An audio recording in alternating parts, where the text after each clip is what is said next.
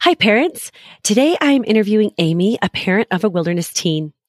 I would love for you to listen to how she struggled with her son's escalating emotions, not being on the same page as her husband, and the unwanted results she got when she would interview her son for pain to try and get to the bottom of his depression and anxiety.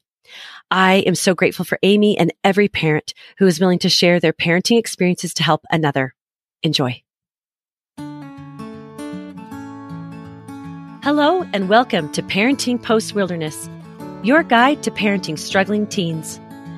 I'm your host, Beth Hillman, a mom of 5 boys, including a post-wilderness teen and a life coach for parents. I will guide you on how to influence lasting change by first understanding the relationship-changing power of focusing on your own behavior instead of futile attempts to control your teens. Parents, the change begins with us.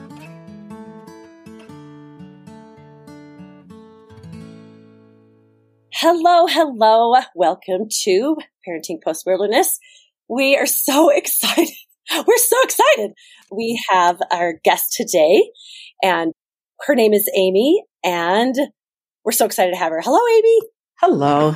So happy to be here. Awesome. So happy to have you here. Oh, thank you. Oh, and that other voice, of course, is Seth. And we're so happy to have, I am so happy. I'm just happy. That's all I'm going to say.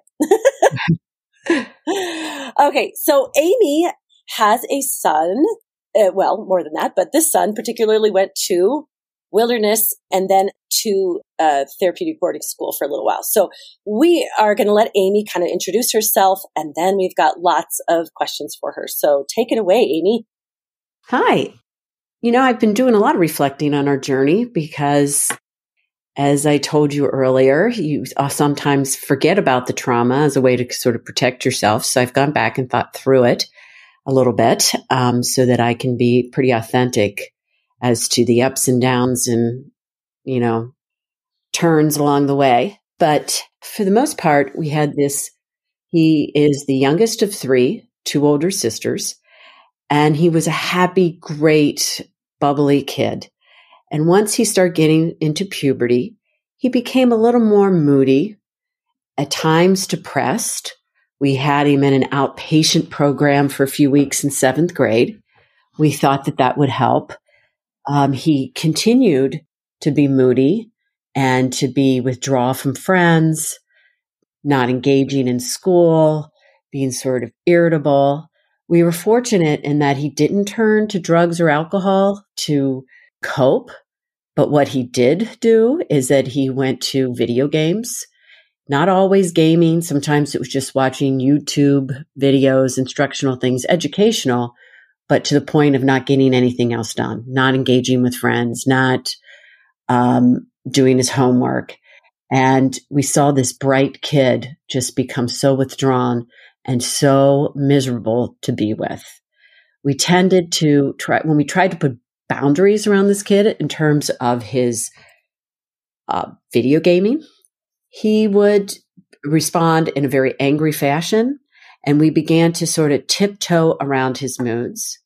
And we didn't really hold him accountable for managing his emotions when things escalated. We let them escalate. We let him get away then with going back to the video games to sort of de-escalate his moods. And then the conflict between my husband and I would continue because we had different approaches where I wanted to be this hardcore disciplinarian and take every piece of video equipment and toss it out the front door, where my husband was sort of letting him think he's going to kind of work it out on his own. So we were good cop and bad cop. And that was really destructive to our marriage. I don't know if you want me to keep going, if this is too much detail for people. No, but this is awesome. I mean, already so many thoughts coming to my mind. And then I became so concerned as I saw this kid sort of spiral that at some point he was going to hurt himself. And so then I wasn't sleeping at night. I'm checking on him all the time. Mm-hmm. I'm constantly thinking about him, trying to come up with strategies. And I'm one of those people where if I have anxiety, I got to find my team. I got to find a game plan, a work plan, an action plan, whatever you call it. I had to put it together. So I sort of built my team. I had school. I engaged the school. I engaged therapists for me, for family, for him, but he never really responded to therapy. He would sometimes just go to sleep on the couch during his therapy sessions, where we had therapists say, I'm not sure what else to do. You got to try something different with this kid. And we did. And I had a psychiatrist that medicated him. I had educational consultants for alternative high schools and other different learning environments, but nothing seemed to work. Yeah. And it was stressful. It is so stressful. Oh my heavens.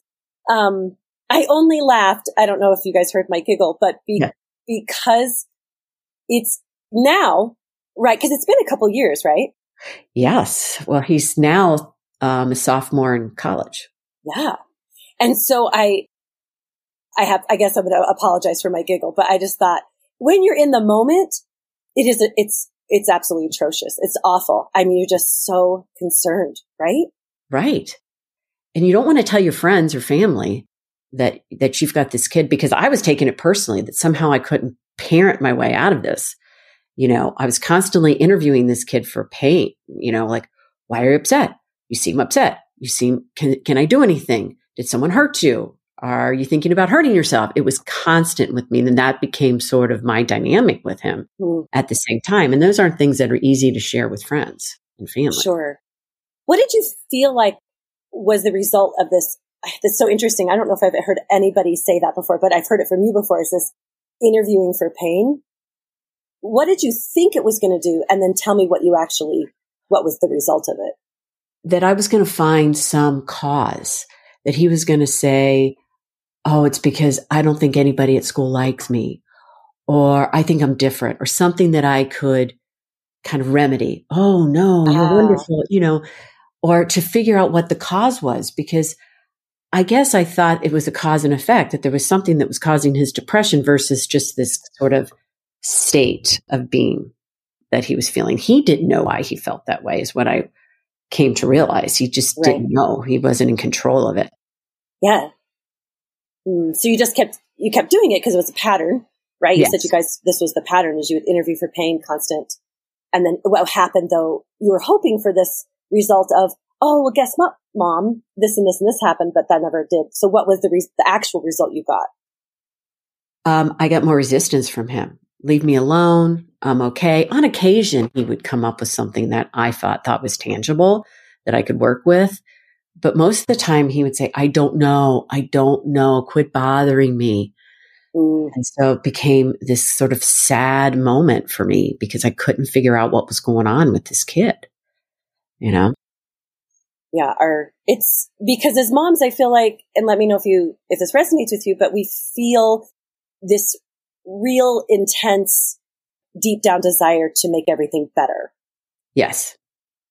Right? Where do you think that comes from? I don't know. I mean, I think it's, you want to protect your children. You feel like you need to protect them. Mm-hmm. And I think sometimes I felt like I needed to protect my children from all things that were going to make them sad, unhappy, anxious. I mean, I know now that does them a disservice, but I think as a mom, you just want to protect them from pain from the outside world, right? And you want them to grow up to be self-sufficient, strong people. But I guess I thought that me, diagnosing him was going to be the trick, or that I could feed something to the professionals that I had engaged to say, here it is, work with this, I think it's this, because they couldn't get it out of him either. Yeah, oh my gosh, that's so interesting. So how did he end up at Wilderness? I was fortunate to have an incredible psychiatrist that worked with him and was a terrific crisis manager. And he said to me, you've got a kid here whose brain is developing, and I don't think he's well. And you need to do something, and you need to do it before he's 18, because that window of opportunity to put him in a program is going to close. And I think he needs it. I think he needs this reset, and he's not going to deal with his emotions, sitting in front of a computer. You need to get it away from him. And he's had a lot of clients that he's recommended Wilderness to and has had good results from. And so he put me in touch with an educational consultant that he had worked with a lot. And he also then, I thought, my husband was not, I would have probably sent my son to wilderness probably a year before. I had talked to somebody about it, but my husband was not on board with it. He could not see that my son was not well. He had a hard time with it. Do you feel like you had any reservation, or you were 100%? You're like, this is it. Oh, I had reservation. I was afraid. And my reservation was, I feel like I'd exhausted all my other options. And because I'd had friends, close friends that said, I did it. I'm glad I did it. It'll be okay. My son doesn't hate me, because I was so afraid that he would just disconnect from us and never want to be with us again, that he would hate us forever. Yes, I think that's a very, very genuine and common fear. Absolutely. But I knew that the path that we were on was not sustainable. And I was afraid that he was going to hurt himself. Mm-hmm. So when it came down to it, would you say that the number one resounding reason or driving factor was overall his safety? Yes. And the fact that he's I don't want to brag on my child, but he is very bright. And I saw this very bright kid doing nothing, right? Not using that brain, because his brain was so anxious and depressed that he couldn't do anything else but sort of try to manage those emotions.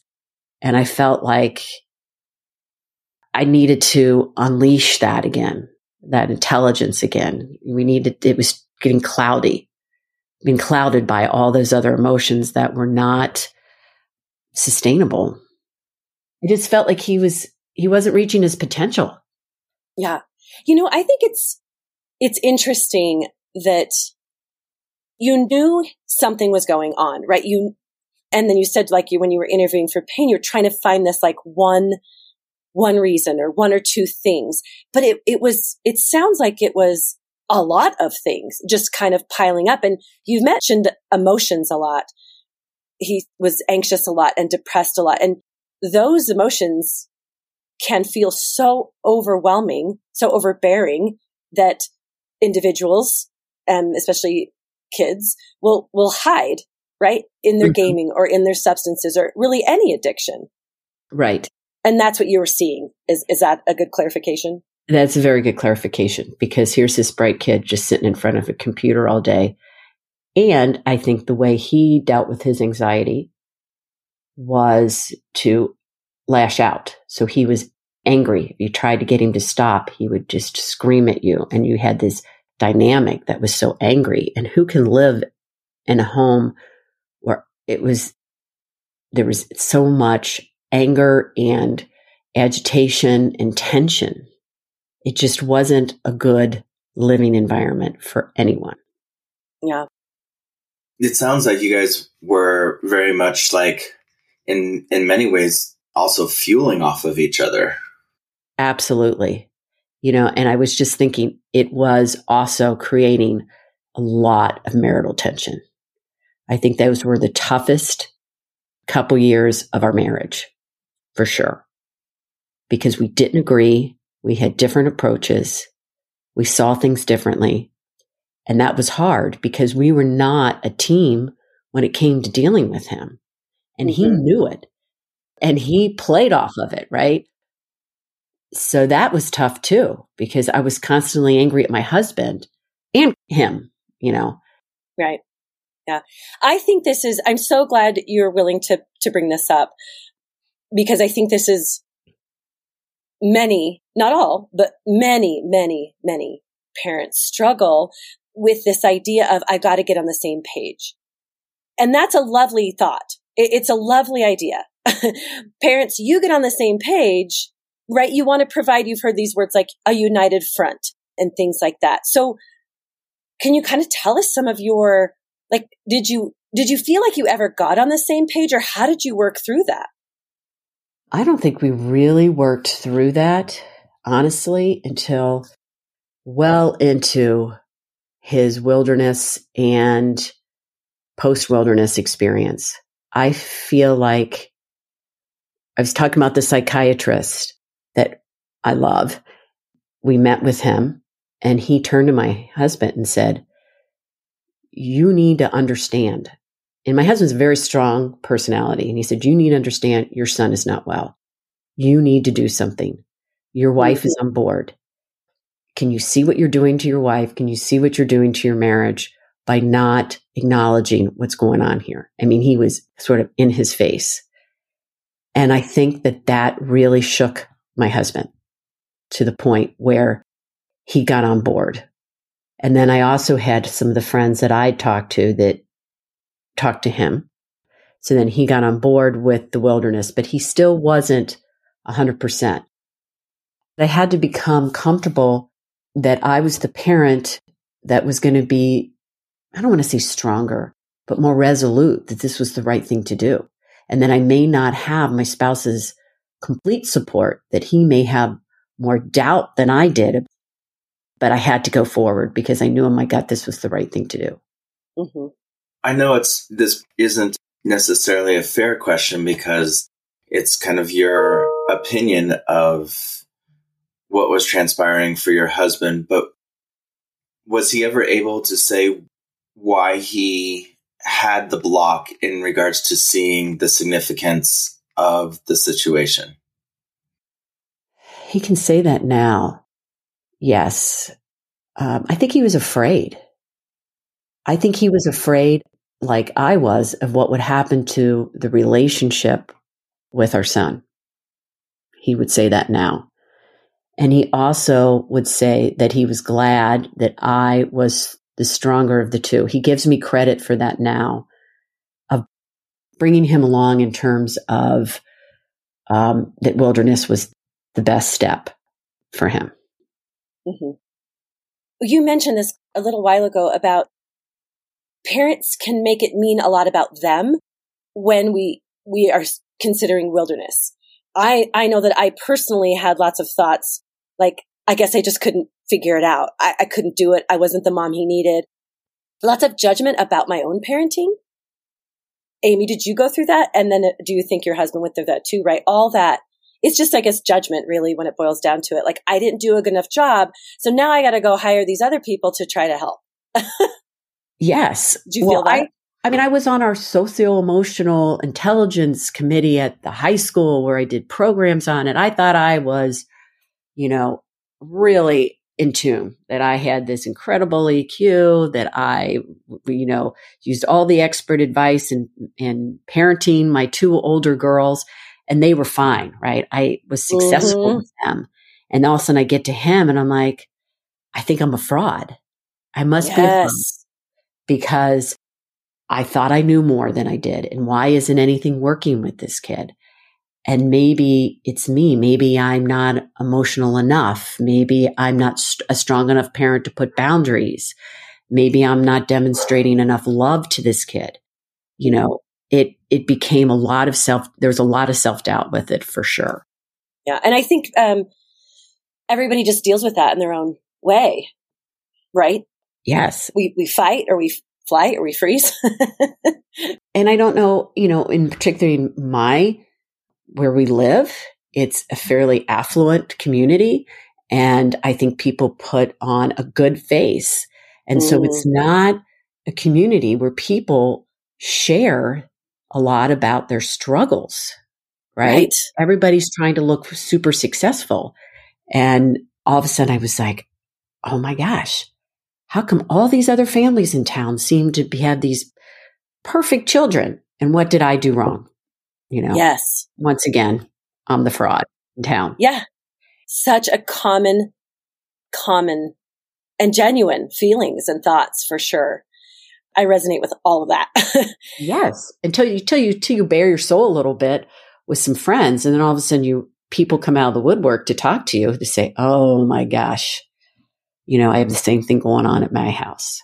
Yes. I think, which I didn't realize so much until this experience as well, is this authenticity. It invites others. Oh, well, if you're going to admit that, then I guess, okay, I'll admit that, and that.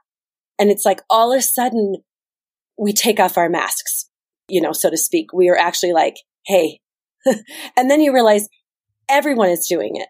Everyone is hiding behind this, hey, we've got it all together kind of idea.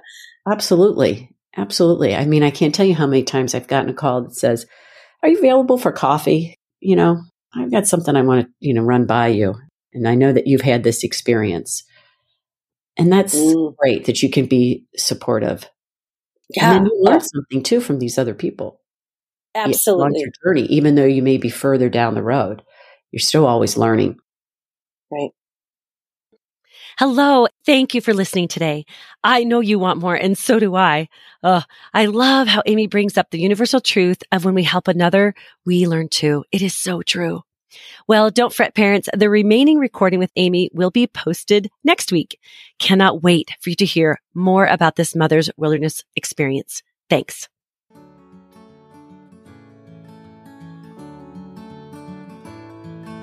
Hey there. Thank you for joining me today. If you know a struggling parent, please share this with them. If you have any questions or want to connect with me, you can find me on Instagram at Beth Hillman Coaching or through my website, bethhillmancoaching.com. And remember, parents, the change begins with us.